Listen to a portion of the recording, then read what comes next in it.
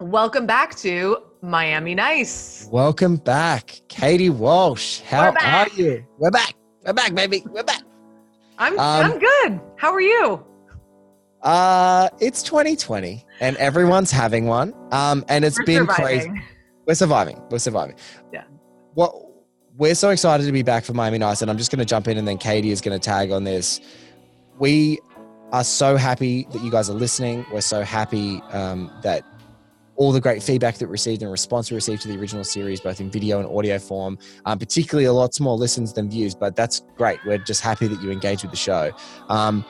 We're back now in a slightly different format. When Katie and I decided to do Miami Nice together, it was kind of a way for us to blatantly ignore the pandemic swelling around each of us in both of our countries at that time.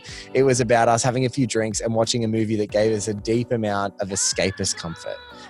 Where lines like, we go from zero to high order violence like that. And where people say, you get to 10 in Miami. And those things, we just enjoyed spending time, having a few drinks, unpacking the movie together. But, you know, the world has changed. It's a crazy 2020. It's an unbelievably turbulent time for both civil rights and, government powers, and police are a particularly problematic entity in pop culture.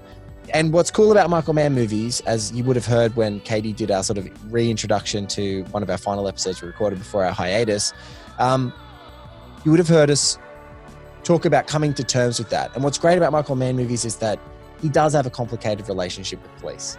And even as far back as Thief, he casts all the police officers as actual former thieves in Chicago and casts all the thieves that currently working in Chicago as police officers. He loves those games.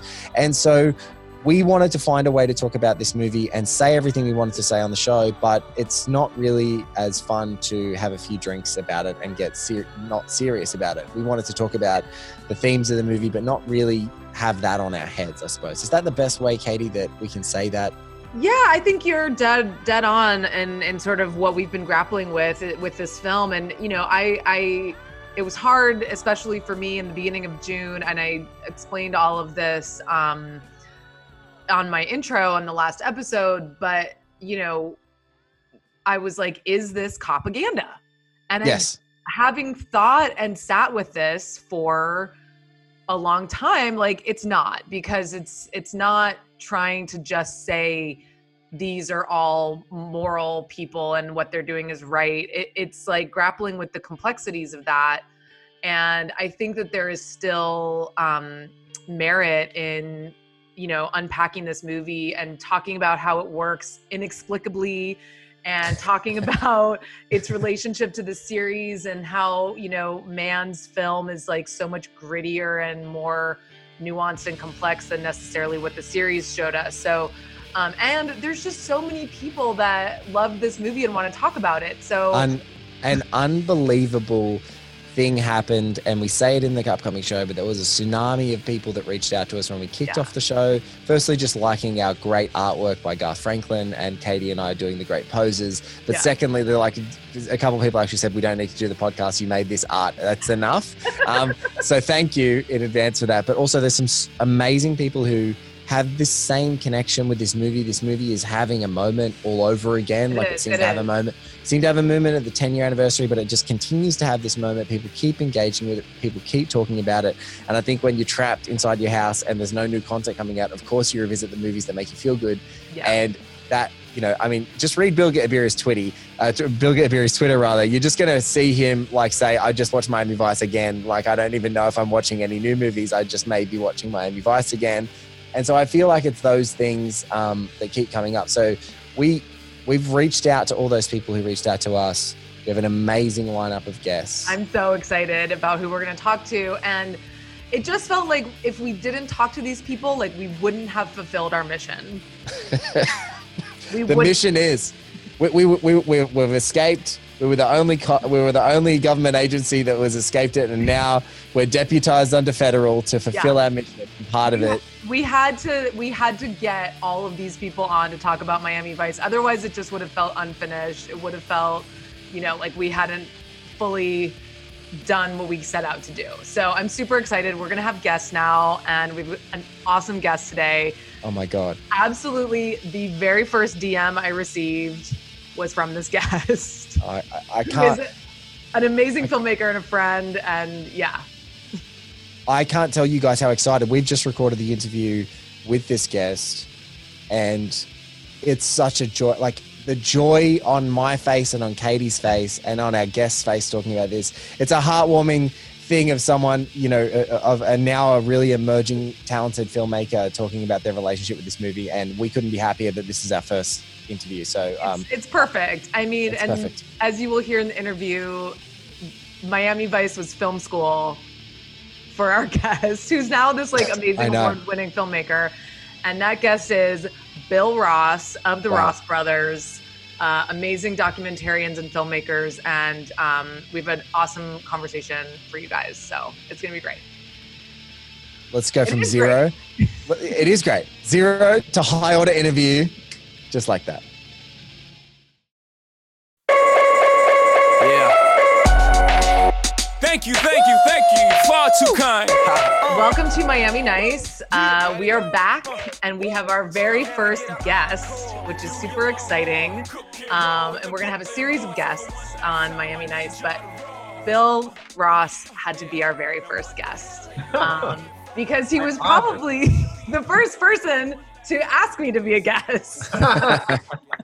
Hey, when I saw you tweet about it, I just I love this film, and I have a weird knowledge about it, so I threw my hat in the ring. Yes, and we're so glad that you did, and we're so excited to get into all of your experiences with this movie because you did edit the trailer. I was an assistant editor, but I was right there for all the business going on. Yeah. Okay, so we're gonna get into it, and if you guys do not know who Bill Ross is, well, I just don't know what to tell you, but Bill and his brother Turner, the Ross brothers, are amazing documentarians. I absolutely love their films.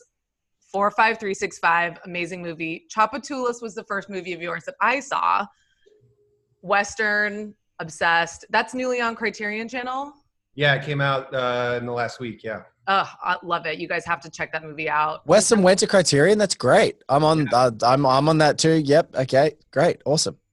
Contemporary Color, an amazing David Byrne concert film. And then this year they had Bloody Nose, Empty Pockets, which premiered at Sundance.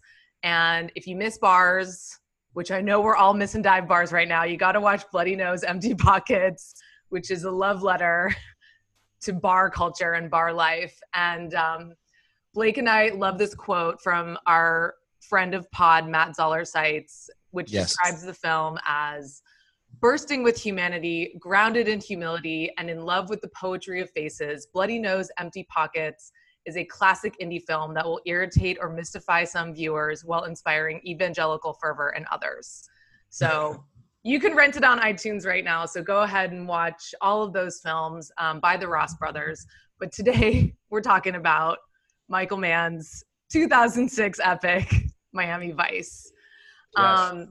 So, Bill, I just read the profile of you and your brother that was in LA Times, written by my friend Amy Kaufman. Mm-hmm. And in that profile, she says that you guys ultimately left LA after you were cutting trailers and doing things like the Miami Vice trailer. And then you realized that you weren't getting anything sort of like creatively fulfilling out of that. So did Miami Vice really drive you out of LA and into New Orleans to make documentaries? No, not at all. I mean, that was the first real job, I mean, like industry job I ever had.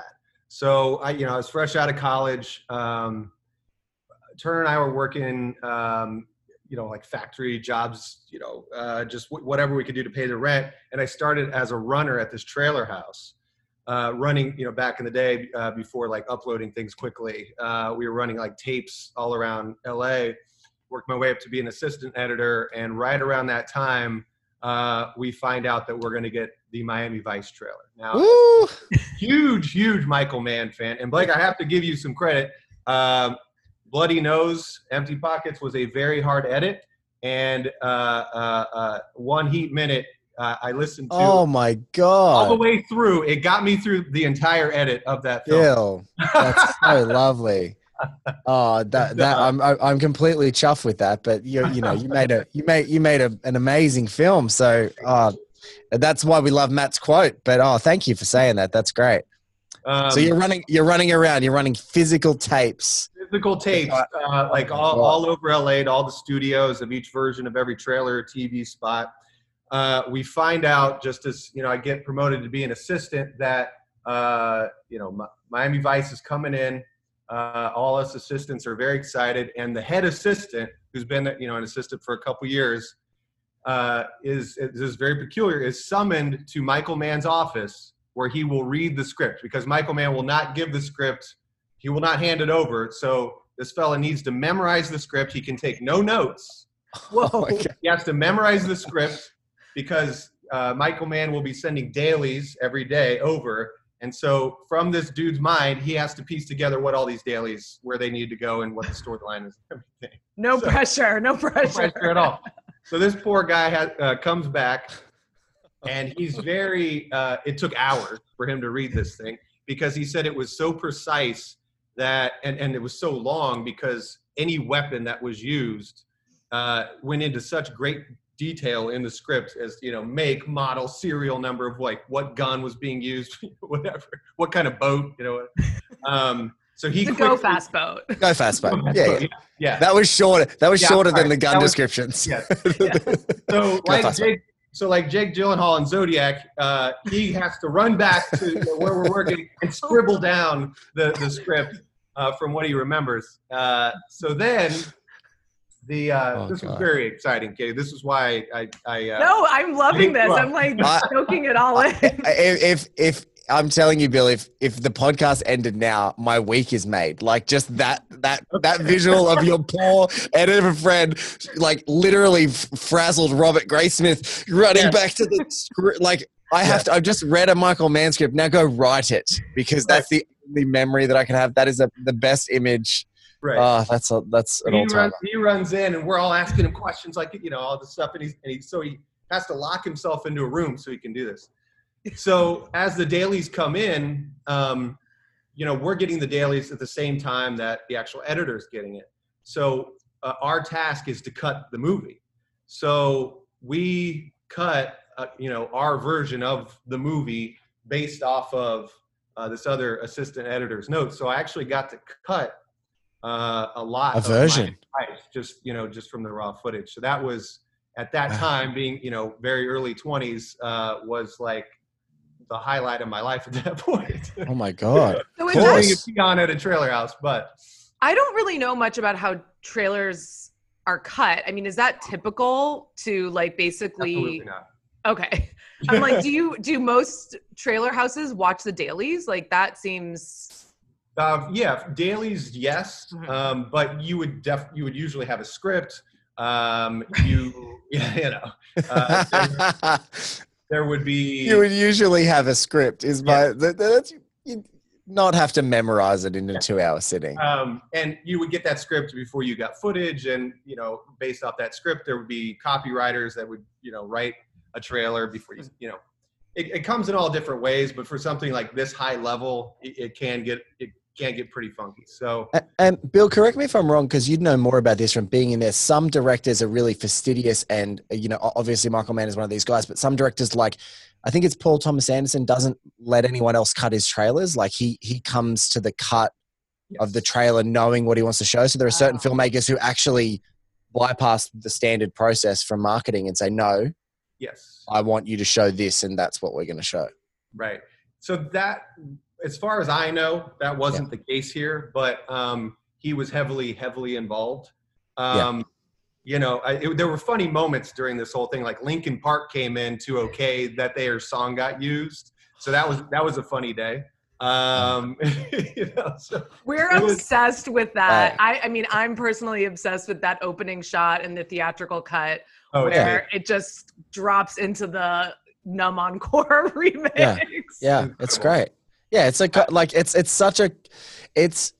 it's so funny how like an opening mood setting moment like that can completely get you ready. Like it's funny because Katie and I have shared that experience talking together. It's like when that happened to both of us, we're like, oh, I'm in. And some people are like, what the hell's going on? And I think if you have either one of those reactions, it's kind of like you're prepared for what this movie's going to be. And if you're in, like, you're like, oh, I don't care. I'm in.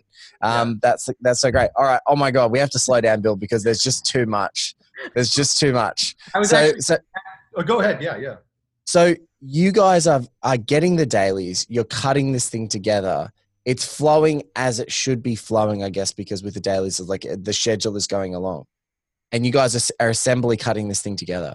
At what point in that, like when you guys cut your version, is it a version that the editors sit down with? Is it like drastically different from the version that we've seen? Like, is there heaps of different elements that maybe weren't included? Because I guess where we're rolling up to, and we will eventually get to this point, but we know that there is a point in the film and a point in your friend's crazy whiteboard, the garage in the first season of True Detective moment of assembling this script that we know that there is a completely different ending that existed in scripted form. So I guess, like, how far along that process were you guys in cutting when you guys had a sort of a chunky enough trailer, I guess, to start off with? Right. So we were actually cutting the film quicker, if I remember correctly. We were cutting it quicker than the actual studio was. So we were sharing that cut, and that cut was going back and forth. And wow. I was tasked with cutting what ultimately got cut, but that opening boat race, which I believe is in the director's cut. Yes, it's so gorgeous. It's amazing, and there was just seemingly thousands of hours of coverage on that. Oh my God! So I was just like, I think all the other assistant wrote down was like, there's a boat race, and then they, get off the boat. So I'm just like trying to cut together something. There's a boat race. Yeah. It's 12 pages of a script, and he's like, there's a boat race. Yeah. And then that goes into the club scene, which ultimately is much better, much more captivating open. And I guess I'm going on a tangent here. I will get back to the question, but I do remember in that opening club scene, when you first meet Colin Farrell, he walks to the bar and he orders mojitos, right? Two of them. two of them. So he goes up and a gin and tonic. And a gin and tonic, yes. But the line he goes up, he says, he's like, "Hey, darling," and then he's like, 2 mojitos, whatever. And she says lemon or lime. And he in the dailies, he quickly rebuttals and says, "Lime. You don't make mojitos with lemons, darling." And so it's like really bewilderingly dickish. So you're just like, oh, that's a weird first foot to get off of with old Colin here. So luckily they cut the other part of that. I'm sure they tested it and we're just like, he's immediately unlikable. But yeah, I remember, that being. It would really be like negging, like he then ultimately flirts with her, which is great. Like, it's like straight away, this guy is just a relentless flirt, and he's a ladies' man, and he's like, he enjoys this part of his profession. But it's like, that is the most dickish line of all time. Yeah, I think maybe when bars open, all three of us should test it. If anyone ever asks you, it's lemon or lime. You don't make a mojito with lime. Yeah, I don't think anybody's gonna flirt with you if we were to accost the bartender. No. Yeah, he ultimately goes with what line? You got your tan in Miami. Yeah.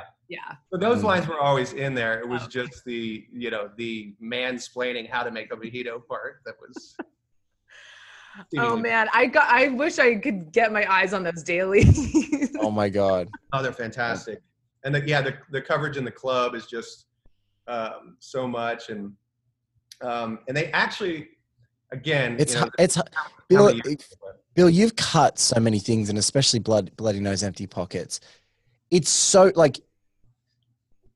goddamn hard to make in a false sense. This is why documentary cinema does it much better, and actually like kind of recorrects your eyes. But movie club scenes so often are terrible, like just almost universally terrible about mood and space and like just the energy of like a great club. If you ever said to a friend like, "Oh, we went to a great club," but Miami Vice gets it. Like, I don't know what it is, like the coverage that they got and the space that is created and the editing pace. It just feels like, oh, that feels like a club. Like, it actually feels like a club that people are dancing in and that people are bumping against each other and, you know, trying to get into. Like, I don't know about the energy of that whole scene. It's just so awesome. Like, all the work that you guys obviously got to see them do and then did yourself in cutting some of the trailer.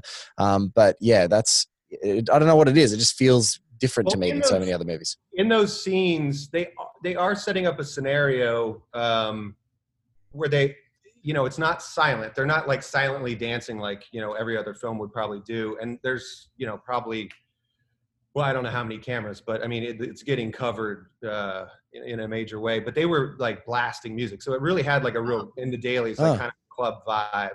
And it's when you get into the close-ups for like dialogue or whatever that, you know, it's, you know, people are silently dancing in the background, but it seemingly tried to, you know, make it feel genuine. And that Linkin Park song is actually played in, if I'm remembering this correctly, this was, you know, 15 years ago or whatever, but that Linkin Park song is being played while they're shooting. And I think, so either Michael Mann has an affinity toward that song, or it just, I don't know where it's being pulled from, but yeah. We talk a lot about the music in this podcast because I'm obsessed with it in the sense that it's both great and terrible. Well, just like everything in this film, it's terrible.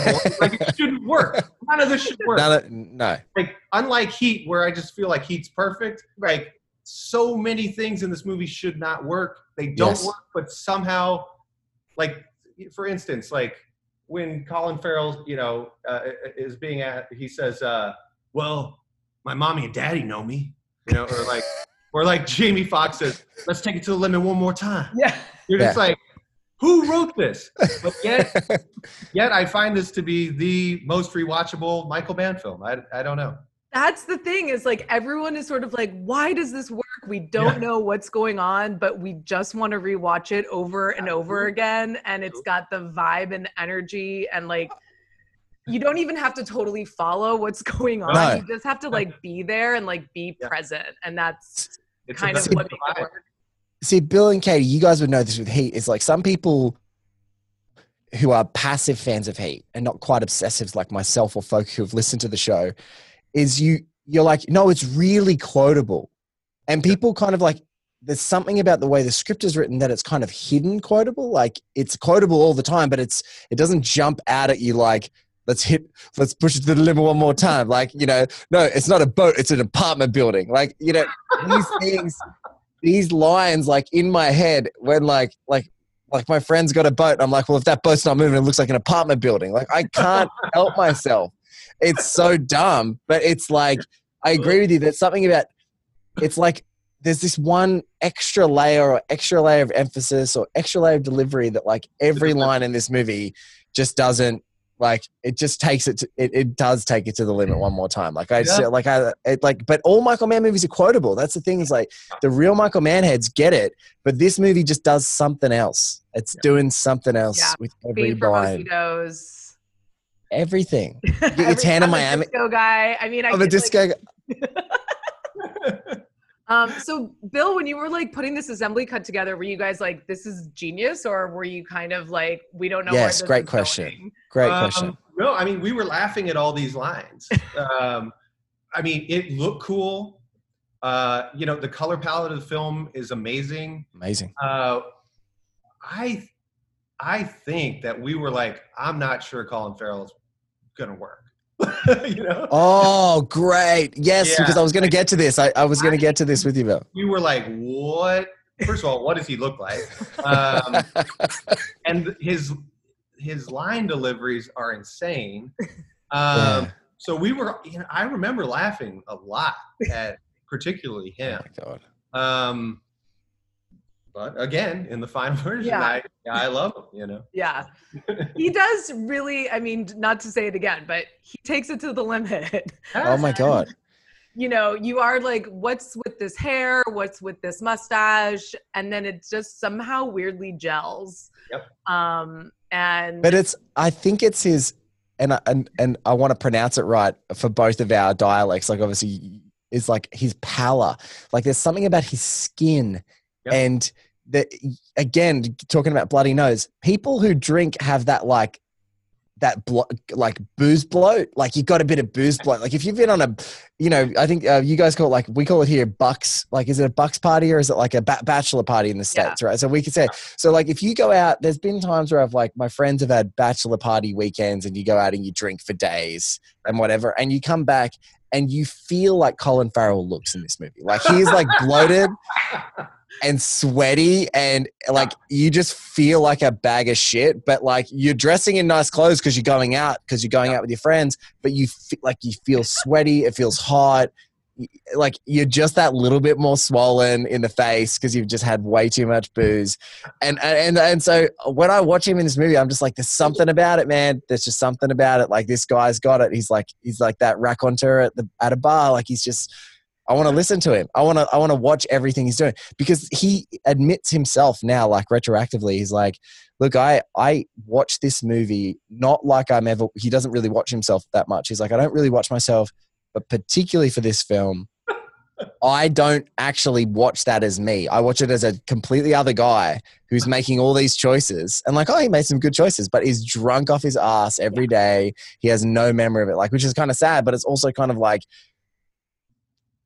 like that's never going to happen again. He can't, if they made a sequel, he can't get back to that guy. Like it's a different guy. It's amazing. Yeah. He's, I didn't realize that he was that party boy at the time. Yeah. I think he went to rehab like right after. Okay. All right. We've also received some reports that he was partying with Diego Maradona. Whoa. Like I can't wait, Katie. I can't remember. Of course. Okay. What? So Bill, what I wanted to say at the start that we didn't quite get to, which I'm so happy that, firstly, I just want to say I'm really happy that you're on the show. I'm so happy that you're here. But there was a tsunami of DMs that came in when Katie and I announced this show. There was a tsunami. And Katie and I had this wonderful, I almost feel like it should have been published, conversation about all these great people. You being the very first cab off that rank. We're like, these are people who want to talk to us about the show. And then we got a random guy who just happened to be a fan of Heat and Michael Mann and this movie who got in touch with Katie and I and was like, I know that while they were shooting in South America, Colin Farrell was partying with Diego Maradona. And we went, wait, how do you know that? And he's like, I'll show you. And like, what was it, a day later, Katie? We had the photos, PAP photos from outside a club in South America where Colin Farrell's there with Diego Maradona. And like, again, it's not Colin Farrell. It's Sonny Crockett. Yeah. That's cocaine bloat right there. Like straight in there. And it's like, oh my God. And so he sent the photos and yeah, so. We take all tips. We take party reports. Unbelievable. But yeah, there's something about it. Like, I think also we've talked about this film sort of in relationship to the series and how the series was so shiny and beautiful. And Don Johnson was such a pretty boy. Oh, I got a Don Johnson tale for you. First day in LA, me and Turner moved out there. We went to the Troubadour because our dad, who had been in the Marine Corps, and he was stationed in San Diego, he said his favorite place to go was the Troubadour. We'd drive up 5 and go to the Troubadour. So we went to the Troubadour. I shit you not, we're walking up. Don Johnson walks out, hops into a convertible, and tears off. First celebrity sighting in LA, right there. You're like, we're here, baby. Like, this is how LA works? Yeah. Wow. Okay. I guess coast to coast. Sunny is in Miami as he is in LA. Yes. What a baller. Sorry, Don Johnson. No, I just was going to say that, like, I think that the film is like, I think, man, he didn't really do the series. And I think that the movie was something that he was like, I have to do this and I'm going to do it authentically. And I'm going to talk about all these gangs and the real way that drug cartels work. And it's going to be like gritty and realistic and not, shiny and pastel the way the series was. But I almost feel like Colin Farrell, like, method acted his way into like who the real Sonny Crockett would be. Just like too tan, weird blonde hair, bloated, like on the edge, like very, like he, they caught him at just the right ripeness for this character to work the way that it does. And Because I think the lie of movies, Katie, and this is what I think you're getting at. The lie of movies is that undercover people are always sexy. And now they are good looking, like a lot of undercover people, but there has to be something sketchy about you. Like one of the great things that I know you've written about it recently is and we've talked about him on this show many times. It's like the whole Tom Sizemore part in Point Break. Yeah. Like when he's in Point Break and he's like bleached hair and disgusting, you're like, that guy's an undercover. Like he looks disgusting. Right. And how method Tom Sizemore may or may have not been during that performance is a completely new podcast that we're not doing just right now. But I think that's what he nails. Like he gets that, like, he's sketchy. He looks dirty. Like you're like, this guy's up to something, man. He's like, he's not, he makes everyone feel great. Okay. We have to get back to the chronology here really quickly and just go, you're cutting this together. It's all going along. Crazy time in America. We talked about it a couple of times on the podcast. Hurricanes happening. You guys are getting footage. It's all coming in. When is the moment, or is there a moment, Bill, that you guys remember like everything's stopping? Where, like during production that says, okay, or completely changing, or your friend having to go back and read a revision of the script? Do you guys remember that in the editing suite? Well, I had I mean, that time was weird for me too, because Turner, I'm here in New Orleans. Turner was working on a film here, and I get a phone call, and he says he's working on a Denzel Washington, Tony Scott picture. Out of Time? Man on Fire? No, I wish it was Man on Fire. I'm like, I have to look it up. Hold on. Why am I forgetting this? He lives down the street. Maybe I'll just yell at him. Deja Vu. Oh, Deja Vu. Okay, so he calls me up and he's like, "Hey, storm's coming. Storm, not uncommon." And he's like, "They're gonna get a private jet and fly everybody back to LA for the weekend." So I'm like, "Sweet, we'll party all weekend." And ends up being Katrina and everything's fucked. So that was a weird time for me because he immediately turned back with another buddy of ours from New Orleans, and they drove back here for Katrina. And I honestly, my mind was on that. I don't really recall when I went back into work, like what exactly. I don't blame you. When the whole world was in turmoil at that moment. I don't remember, because I know that really threw production off, and I know that Jamie Foxx refused to do a lot of shit at the end. Yeah. Like, what do y'all know about that? Because I know that they had to rewrite a lot of stuff. Well, a security guard got shot. Right, I knew that. Am I getting this right, Blake? The chronology, like a guy gets shot in where, like Paraguay or Dominican Republic or something? They're in like, I'm not going. So they had basically what was happening is they actually had family and friends around when they were shooting. And they'd hired, from what I understand, private security personnel. And there was a fracas between private security personnel and people trying to get a look on the set, because obviously they're shooting in a place that doesn't usually have movies, and it's obviously got all the lights and the trailers and all of the paraphernalia. Someone comes to get on set, someone gets shot. In that moment, I think it's funny. I've now since listened to another podcast and read a story that Colin Farrell's dad was on set that day, and he and Gong Li and Colin Farrell all just hung out together, just sort of heard a gunshot, thought it was a bit weird, went and sort of stayed in their trailers, didn't really do anything, waited. And apparently in that moment when there was that shooting, Jamie Foxx picked up, got his whole entourage and just left and refused to come back to that country again. Yeah. And in that moment, that then caused the rewrite, because part of what was going to happen, and this is what we hear was going to happen, is the big Archangel Jesus de Montoya's compound that was set over the Iguazu Falls, or near Iguazu in the is it Cinque del Este, or like that? Apparently that's where that was going to go down, from what and again, this is all sort of hearsay and sort of rumor and things like that, because there's no one really who's gone on the record from the production that said, yeah, it was exactly this, and then we changed it. But then they made it he said, I'm not shooting unless it's in America. And then that's why they brought it back to Miami. I see. But is it the same scenario where Naomi Harris gets kidnapped?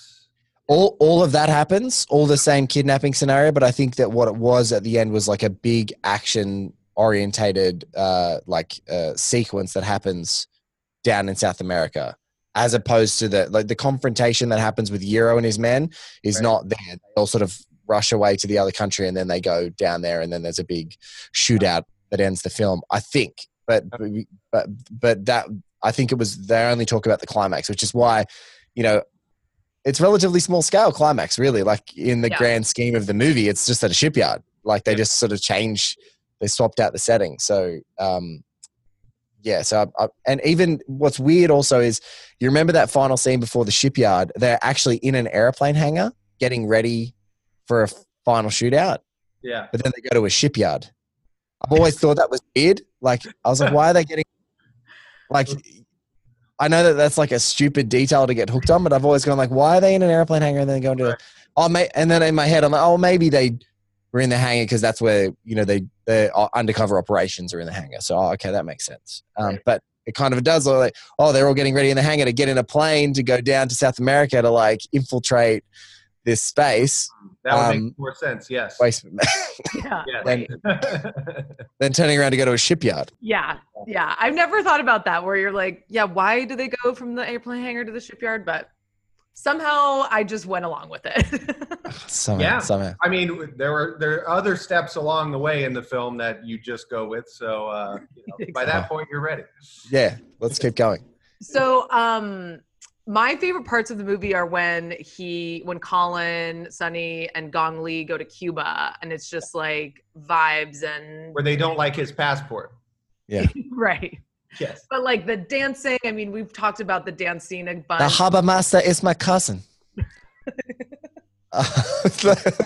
So it's amazing. It's amazing. She's literally doing it phonetically, which is unbelievable. Like, I don't understand how.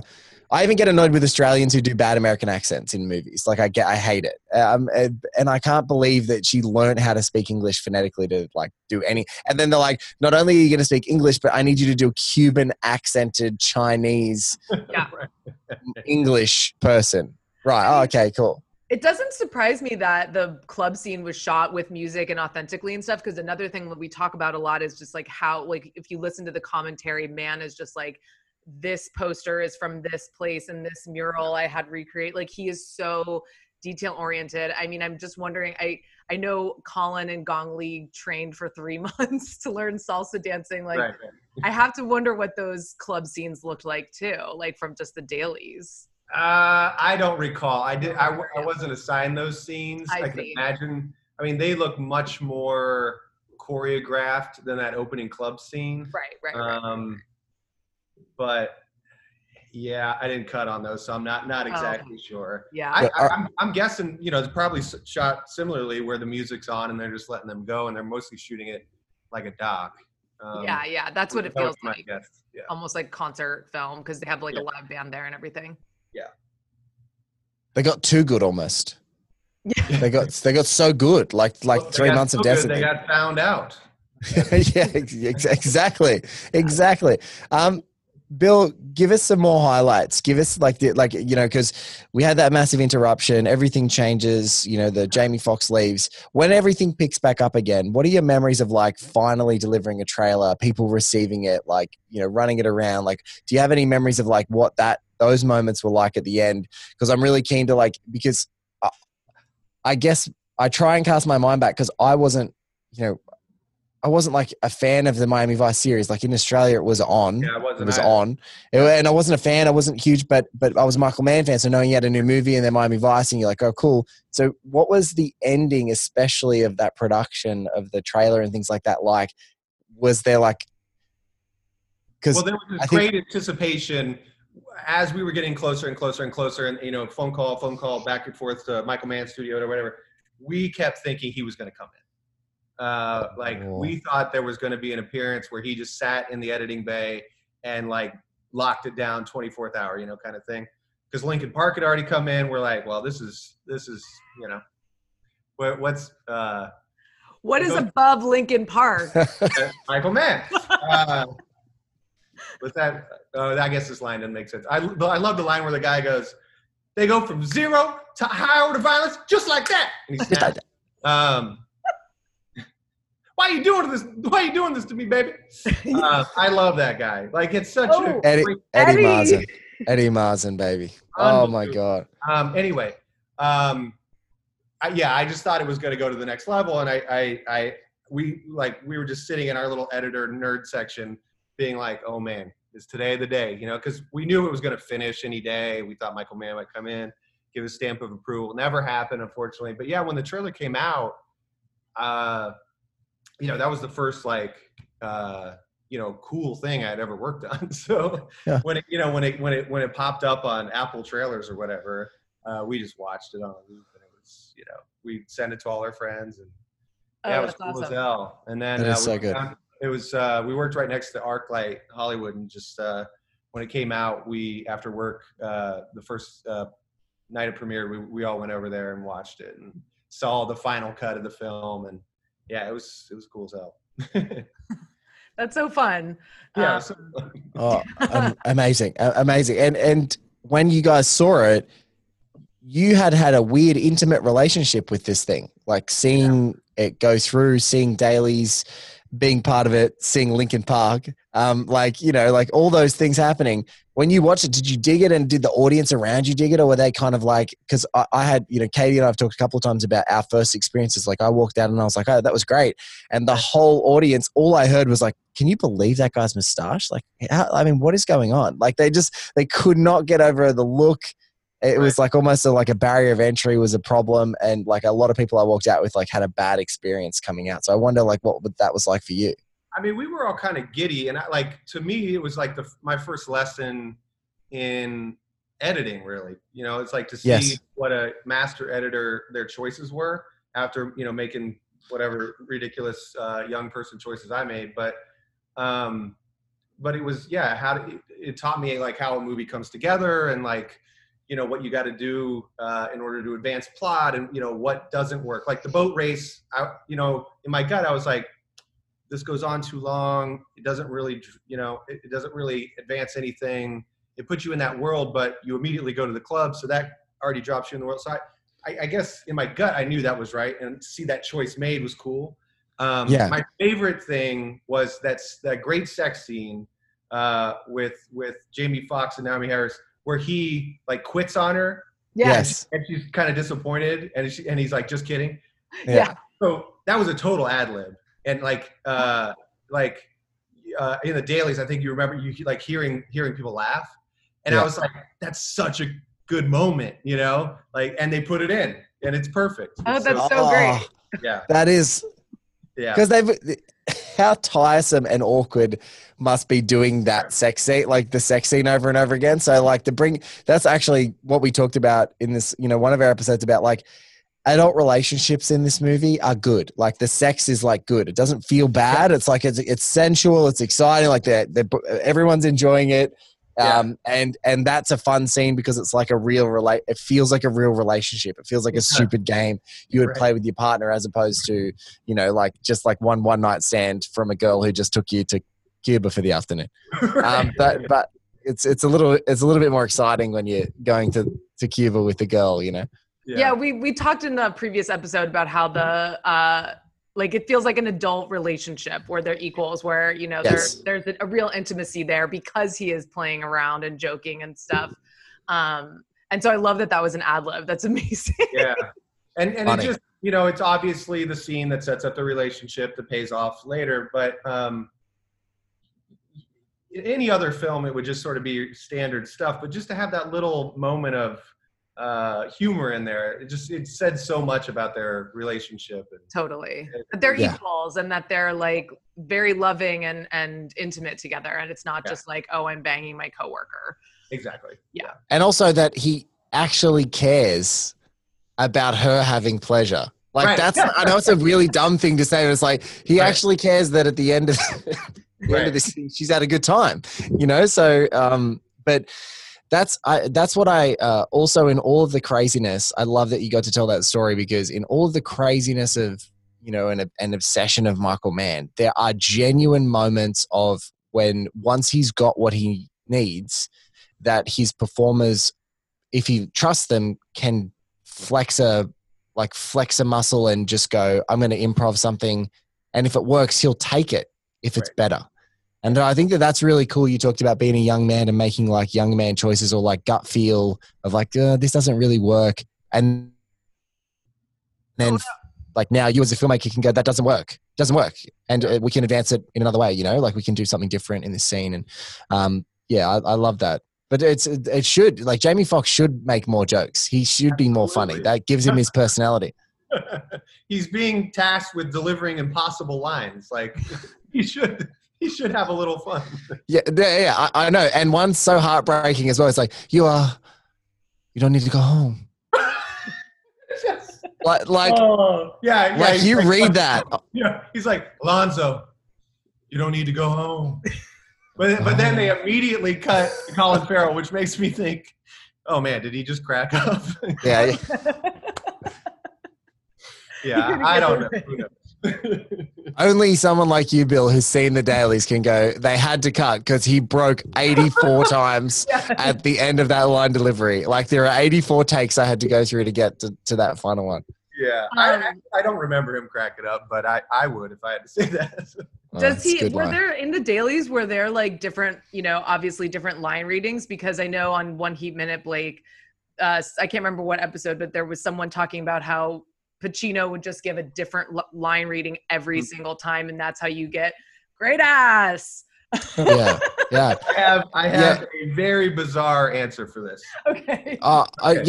Just to qualify the story, it's Michael said that Al did about 6 takes of every scene, and he had it always within 6. He said every take, and then so he would do 6.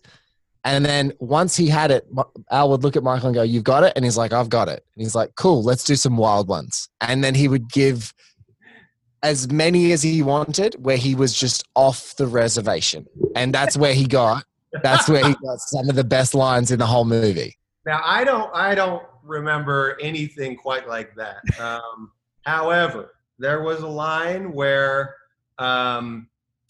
they're over at Dude's apartment. The guy that says, I'm going from 0 to high order violence. Eddie Marsan. I can't remember the character's name, but that's what I'm trying to think. Yeah. So there is just a throwaway line. Nicholas, my ace. Nicholas, that's it. Yeah. Nicholas. But and talk about a scene that just has incredible lines in it. But we love that scene. It's incredible. Like Colin Farrell just stares out to sea. Like it's amazing. But one of the agents who has like 1 or 2 lines in the whole movie is sitting toward the back, and they say, you know, Naomi Harris is like, "We're gonna lock you up, whatever." And this white dude in the back just goes, "Yeah," and then we can watch. Then we can watch the Marlins on this 74-inch plasma. Yeah. Is that Dom? That's is that Dominic Lomenberg? No, it's Justin Theroux. It's actually writer and actor Justin Theroux. Yes, all right. So I was like, that is the dumbest line of all time.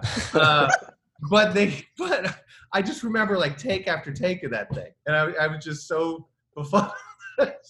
Why they were trying to nail that line. I don't know. That is actually so amazing. I thought it was that line. And what's so good is the line that they land on in the final cut of the movie. It is really bored delivery. Like he's not doing it. There's nothing cooking with that line. He's just like, we can kick back and watch Marlins highlights in the 75-inch plasma. Like that. Like it's just he's dead inside. He must have gotten to 30 takes to be like, I'm dead inside, Michael. That's what I wanted. That's exactly what I wanted. That scene just has everything. We love that scene. I'm obsessed with Eddie Marsan's accent. Actually, maybe you can help us with this because I think his accent is like the big red chicken from Looney Tunes. What's that? Foghorn Leghorn. Oh, wow. Okay. But Michael Mann on the commentary is like, Eddie Marsan is doing a New Orleans accent. And I'm like, is he? No, he's not. I don't know what he's doing. I don't know what he's doing. Live from New Orleans, Bill's like, absolutely not. That is not.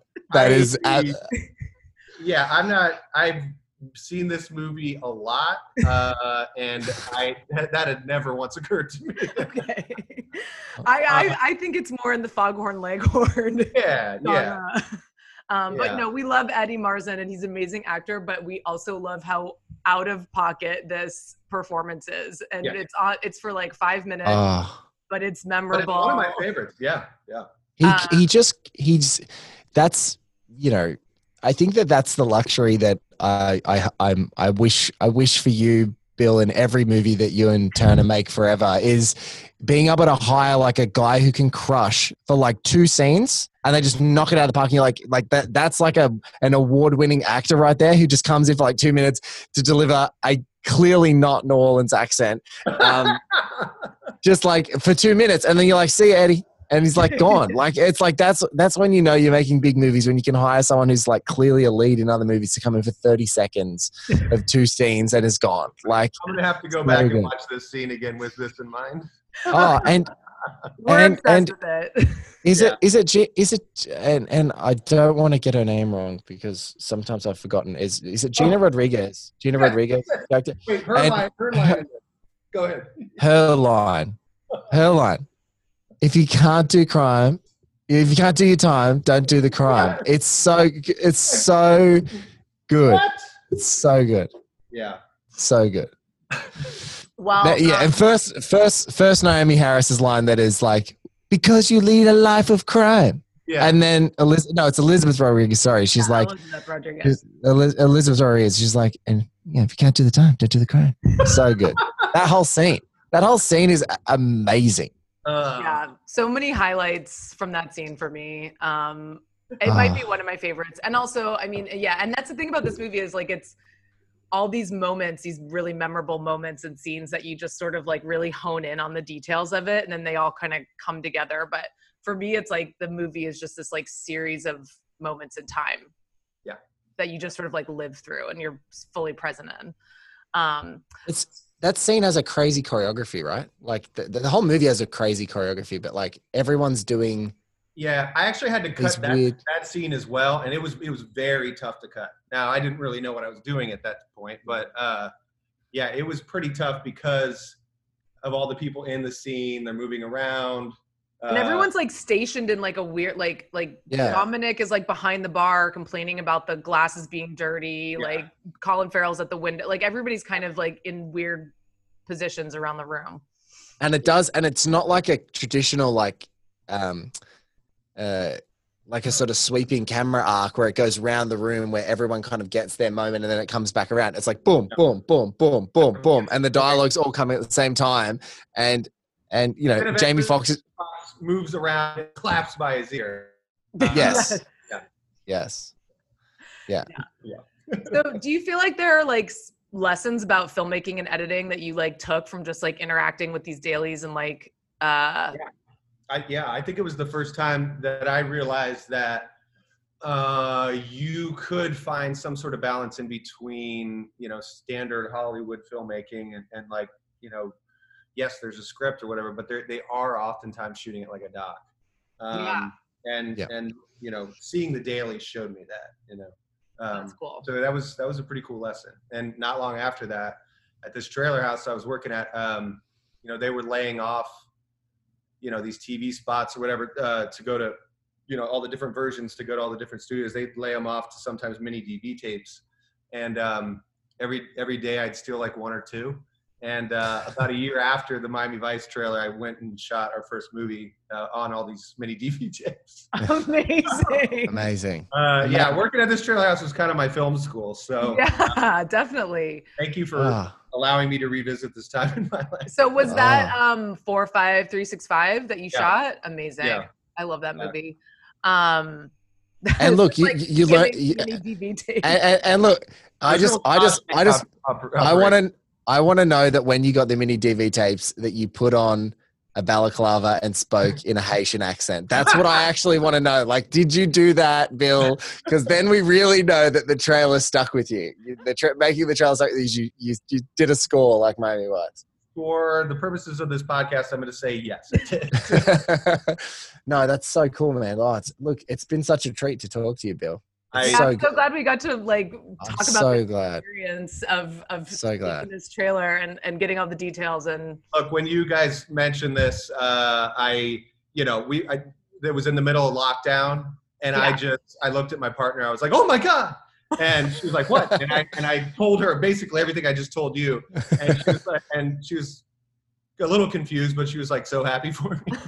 Good, I'm really happy for So you. much to me. Amazing. Well, thank you for sharing all of that with us. Thank you. It enhances the experience of the movie even more. Cool. And Bill, yeah, I mean, look, this might have been fun for you, but I've been over, in heat parlance, over fucking whelmed with how happy I am hearing your stories about this production and everything that you did with it and how much joy you had doing it and what it then spawned in your career, man. It's freaking awesome. So thank you so much for being a part of the show. This is better than we could have imagined. Thank you so much. You like Katie Kitty. This is awesome.